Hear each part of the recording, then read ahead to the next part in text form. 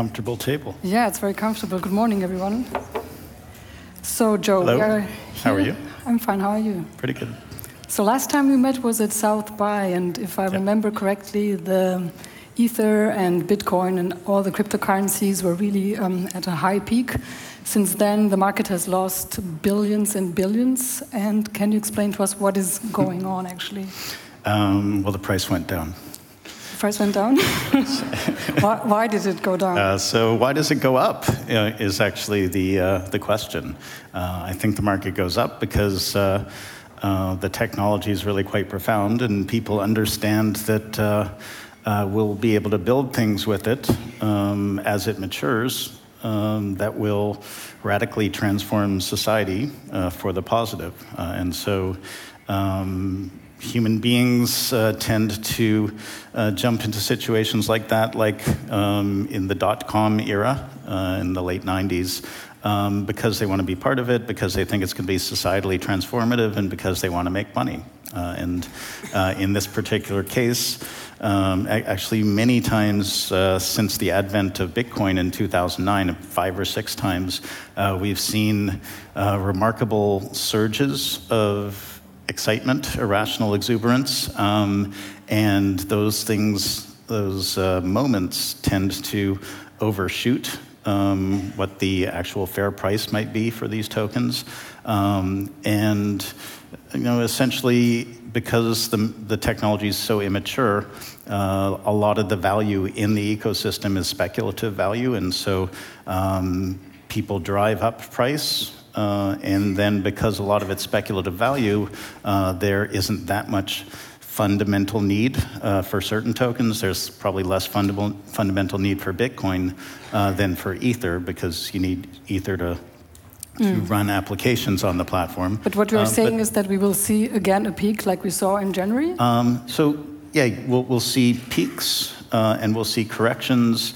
We've seen so far each peak and each correction is much, much bigger than the one previously. So if you look back on the chart to the previous one, it looks like a tiny little pimple on the chart. And we definitely had a very serious correction, which makes a lot of sense because it's very early days, and the platforms are used for some interesting things, but they're not fundamentally, systemically important to our society right now. And so we're going to see it go up and down. And if cryptocurrencies is not the thing, so what would be really a game changer for our society on a platform like blockchain? So I didn't say that. I do think cryptocurrencies are going to be interesting and important for our society going forward, but cryptocurrencies are just a very narrow slice of what blockchain can do, and they're also a very narrow slice of the space of crypto tokens or crypto assets. So Bitcoin is a cryptocurrency. It was the first. There are a few other cryptocurrencies where their use case is just payments or store of value or something like that. And we're seeing some cryptocurrencies that are tracking the price of the US dollar now, so Paxos and the Gemini coin and Maker DAI. So there are lots of really good systems coming along. These are fundamental components that we're going to need to build infrastructure. But that's just the payment function. There's a crypto fuel called Ether, which powers applications on the Ethereum platform. It's one crypto commodity. There are other crypto commodities to pay for decentralized storage, to pay for decentralized bandwidth, to pay for decentralized compute.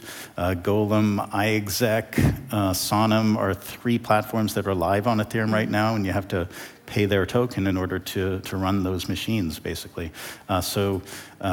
Cryptocurrencies will take their very narrow slice of the coming crypto asset revolution. And one of the big promises of the blockchain is that it is going to upend the internet as we know it now, or it's going to fix it.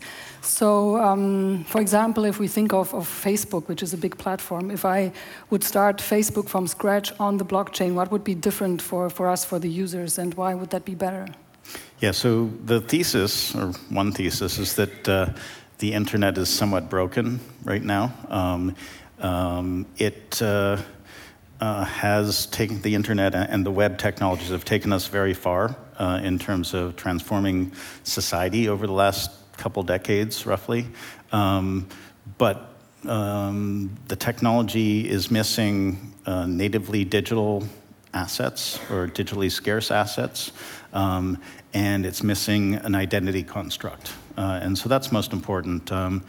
Because we're missing a healthy identity construct on the web, different companies have defined identity to serve their business models. So I'm comfortable spraying aspects of my identity, or I used to be comfortable spraying aspects of my identity throughout the internet so that I could access different free services.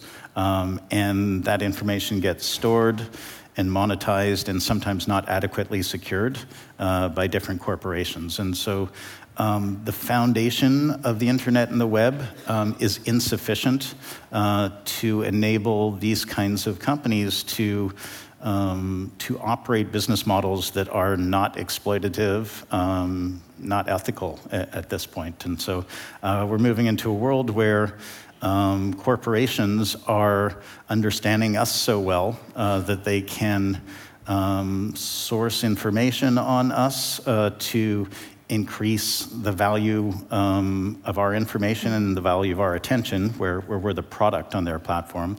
They understand us so well that they can addict us to these platforms and sell us for a high price and sell us for many hours a day or more than they normally. From a user's perspective, what would be different if Facebook was redesigned on the blockchain? So identity would be different.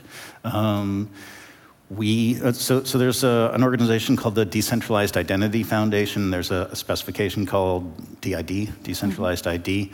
Our Uport project is implementing an outstanding version of that. It's the only one on Ethereum, but there are other entities like Microsoft, IBM, Blockstack, a handful of others that came together to form this spec.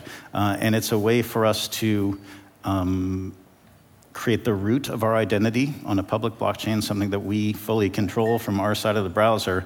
And then Uport and others are putting together personal data lockers associated with the root of our identity so that we can encrypt our personal information and when we wish to, selectively disclose it in situations that we designate. So if we want to monetize our information, we'll be able to do that, in data markets or attention markets. If we want to de-identify that information and share it in a research study, we'll be able to do that. So I'm not saying the Facebooks and Googles of the world won't be able to continue to pursue their business model, but they'll be doing it probably with lower quality data, the stuff that I'm willing to spray across the internet in order to access their services, but higher quality information, health information, financial information. I'm going to stay in control of that. And if I want to interact with somebody to give them more meta information on who I am for their purposes, if I want to share that information with a research study, I can put that on a data market and make it accessible to a study or to Google and Facebook if they want to pay me for it. And so in the end, it's me who decides when I want to expose this data? Yes, so agency is the idea. Okay. Absolutely. So if agency is the idea, what is the blockchain? Is it a business or is it a belief? Is the blockchain a business? So one can build businesses on the blockchain, and essentially the corporation construct is something that I can put money into, and it can use that money to figure out how to provide value to its customers. And in exchange for putting money into that thing, I can expect a return on my investment generated by these people in the company. About 3 months ago, Bill Hinman, Director of Corporate Finance at the SEC, said in a speech where he declared Ether decentralized, he said that the SEC understands that there is this new kind of construct, essentially a networked business model that's not a corporation, that doesn't require investment in the traditional sense. People can buy a token representing consumer utility value, sort of a business logic for operating this network business model or a protocol-based open platform. And if people construct that token if it's constructed in an appropriate way, so that there aren't dividends and things like that, that doesn't make it look like a security or an investor token. And if it's marketed properly, so it's not marketed in huge quantities to speculator types, if it's marketed to people who pledge to use it or are forced to use it in some way before even being able to trade it, then they would consider that a consumer utility token, not a security, and that would be sort of the business logic glue that creates this new construct. Okay, so with consensus, you are advising companies, right, and also governments, which is the most sought after token or application that entities are now looking for? Because it seems a bit like, except of cryptocurrencies, there hasn't been like this killer application on the blockchain that everyone would like to use. Yeah, so consensus are about 3 3/4 years old, and we do lots of different things. So we do advise companies, and we build software for companies and consortia and banks and central banks and governments. We also build lots of product for the Ethereum ecosystem and lots of those network business models. We do education, we do capital markets activities also. So on the consulting side, there are many different projects that are being built out. I sort of see the blockchain space as two-pronged right now. It's working with existing organizations, governments or corporations or consortia, to enable them to work better, more efficiently, share information, work collaboratively. Can you tell us a concrete example? What kind of an application that could be? Comgo, a trade finance platform for the commodities space. So we're working with a bunch of big companies, commodity trade finance banks and commodity houses to enable more efficient KYC and more efficient post-trade finance processing. So it's a whole supply chain, and it sort of eliminates all the paperwork. It eliminates a lot of the friction. And after cryptocurrencies, what would you think, or what could be this killer app that really helps the blockchain to transform to mass market? Yeah, to finish answering your question, there are thousands of projects around the world that are building the foundations of Web 3.0, the sort of next iteration beyond Web 2. And Web 3.0 will involve things like fungible tokens. And so you can have cryptocurrencies or different kinds of crypto commodities, crypto bonds, et cetera. There are a few banks, Daimler-Benz and others have already put bonds on the blockchain, on Ethereum. So there's fungible or non-fungible tokens. You've heard of crypto kitties. There are a whole bunch of collector crypto tokens coming out. Major League Baseball is doing that right now, so that's an interesting, popular application in the US. So there are atomic swap systems, decentralized exchanges, just the fundamental infrastructure, naming services, dynamic workforce creation. So there's a project called bounties.network and Gitcoin that does the same thing for open source. So it's a mechanism for putting bounties on Ethereum and enabling people to come along and sort of demonstrate that they've done the work, prove that they deserve the bounty and get paid out. So that'll happen automatically soon. Ujo Music is a platform where I think it's around 800 artists right now. It's still in beta, but artists are able to establish their presence on the platform in a creators portal, and it's mostly focused on artists right now. We haven't focused too much on the consumer yet, but it's still fairly easy to use. And artists can establish their identity and upload content and get paid directly for that content. So one of the beauties of blockchain is that you can have content creators and resource providers and service providers access their consumer directly without a big set of music companies in the middle or big intermediaries in the financial space or ride-sharing space sucking up most of the value. It sounds very logical, but it seems like the technology is not there yet. The technology is very much there yet for these early phases of the evolution. So lots of people are using it, but just like with the web, all of society didn't pile into it instantly. It needed to deal with scalability issues and privacy issues and a whole bunch before my mother even was able to get on and use email, and that was just the early days. So where would you say, on a scale, where are we right now with the blockchain? Near the start. Near the start? Yes, okay. exactly. That's very reassuring, because I'm a journalist, right? So yes, I tried to buy some Civil tokens. Yep. Civil is this new journalism platform, yep. and I gave up because it's so complicated. You get to create like 3, 4, 5 different accounts. Yep. You need your passport, you need your driver's license, you need dollars, you need ethers, you need whatever. So I stopped. We're working through all those issues. So the issue there is that we're working with regulators around the world. We're trying to be extremely rigorous in how we sell these tokens so that they're considered consumer utility tokens and not securities. And so we're going, I think, way overboard. I think we'll relax over time and make it easier to buy a consumer utility token. So as a journalist, why were you attracted to Civil? Because we think it's one of the most important projects out there. Because, of course, I'm interested in experimenting with new ways to build trust and also to make journalism more sustainable. Yep. So maybe I didn't really get to the point where I could understand the business model for journalism. Maybe you can explain it. Sure, yeah. So Civil is a platform for sustainable and ethical journalism. Sustainable in the sense that the journalism industry's been decimated over the last couple of decades with consolidation with private equity firms and hedge funds. Buying up all the properties and gutting them and turning them into these channels for roughly the same information, none of which is local information that people need in order to understand their social context, and a lot of it's obviously not real news. And so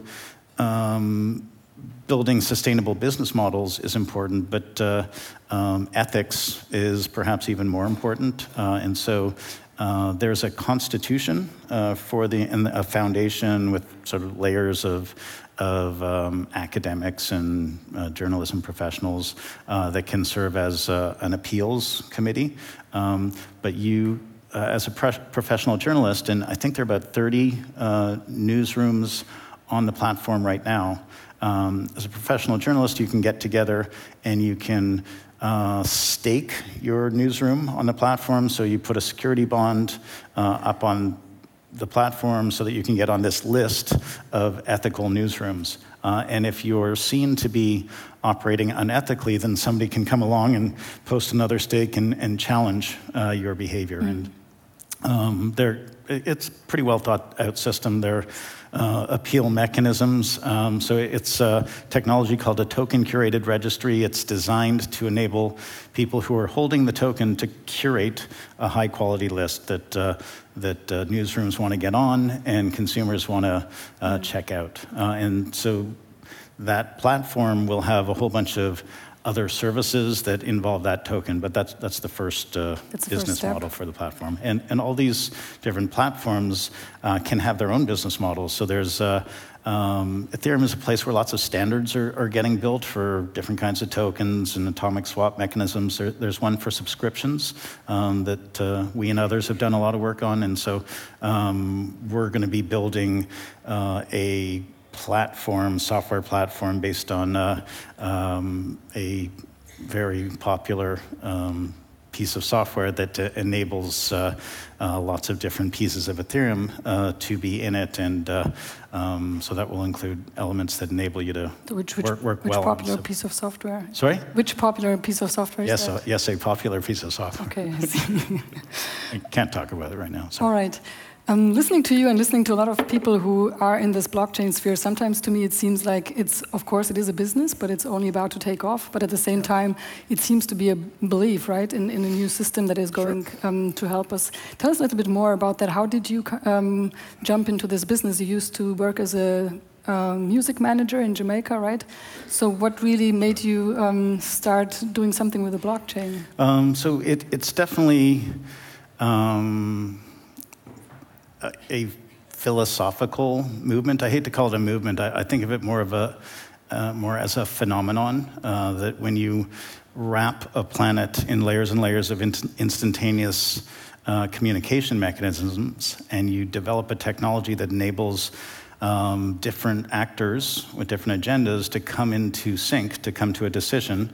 In Bitcoin every 10 minutes, in Ethereum every 15 seconds, and soon 5 seconds. Even if half of the actors on that platform are malicious, you have a mechanism, a different organizing principle for society. And so I think it is a movement in the sense that lots of people are excited about this and pushing this forward, but I think it's hopefully a natural evolution in how societies can organize themselves. I think it's a better way than the more rigid top-down command and control hierarchies that we're used to. And those are good when communication is slow and expensive and decision-making is difficult. We have seen just enormous excitement. You can set up a Python or an AI meetup and you get a smattering of people. If you do a blockchain meetup, you get 5 or sometimes 10 times more people because it does represent potentially positive transformation of society. And I think lots of people feel like we could use a change in how politics are running. That is definitely the case, and Sure. all this enthusiasm, it also reminds me of the beginning of the internet, when everyone was saying this is going to help Sure. spur democracy, unheard voices will get a stage, but then in the end it turned out completely different. So yeah, so there's always a back and forth. There's always an attempt to make things fairer, an attempt to capture value in the new regime. I think this one, I won't say this one's going to be different, but I think this one has tools to make it more likely that it will have staying power. So the internet and that whole era developed technologies that enabled people to, who are in control of those technologies, to pile wealth on higher than ever before. So they were centralizing technologies. They made use of traditional financial markets. This technology, I believe, will enable more people to have more agency, more direct financial participation, less power for intermediaries to perform rent-seeking behavior. So these network business models, I think of them as global topical villages. You can stand up one of these things to support your favorite band, or you can stand up one of those things to do research in a disease that you're impacted by. So these mechanisms involve you interacting directly with your ID, reputation systems, token systems, so you can gather people from around the world using these communication networks. You can define a set of goals. You can raise funds to achieve those goals, and you can use decentralized governance mechanisms to take you on your way and achieve those goals. So with that sort of construct, it's less about profit making and more about active participation, direct agency. I think we'll be able to accomplish more of the things that we want to do collectively without relying on governments or corporations to take care of those things for us. Taking it on a philosophical level, maybe, or a law level, the Harvard professor Lessing, he said that code is law, right? So, and one key element in the blockchain are the smart contracts, and the smart contracts, or in the old days, in the analog days, when someone wrote a law, there was lots of room for interpretation. That's why you go to court and you pay your lawyer, because you are hoping that he will get the interpretation that's in your favor. But with encoded law, like in a smart contract, everything is set. So if you do this and that, then this and this will happen. You will get your money, or the contract will be validated. And some people are even arguing that this will, in a way, limit human behavior. If one day, let's say, the blockchain is going to be the big platform and the technology of the future, everything we do will be encoded in these smart contracts. So, in fact, we will be more like less free than we are today. Ooh, that's scary. Isn't it? So, do you believe that humans in society will allow that to happen? Humans in society allowed Facebook and manipulations happen. But there's a big backlash against that right now. It is a backlash, but we still don't know where it's going to take us. True. Blockchain is a technology. It was created by people. It will be implemented by people in societies, and it's going to be a long discussion, years or decades, and I think we're going to build layers that we think are good, and we'll build other layers on top of that. We have a technology, so I do believe not that strictly that code is law, but that code can help with agreements and laws and treaties. So we're coming from a space where we have essentially top-down command and control, hierarchical systems, and somebody at the top with some minions make the rules for society. Maybe it's a monarch, maybe it's an elected official. Sometimes they look very similar. Sometimes those rules that run society are well implemented. Sometimes they're not well implemented. Sometimes there is no rule of law. Sometimes it's very capricious. And so with this technology, we have the opportunity to move from subjective trust to automated trust and guaranteed execution of certain things. So it can be certain laws. In the case of securities laws, you can build regulation and compliance into smart contract. With respect to contractual agreements, you can use blockchain technology to guarantee that the terms are executed. Treaties between countries could potentially be done in this technology. Treaties are often difficult to enforce. Sometimes you have to go to war, but if you put security bonds in these smart contracts, there could be less interest in breaking treaties and immediate punishment.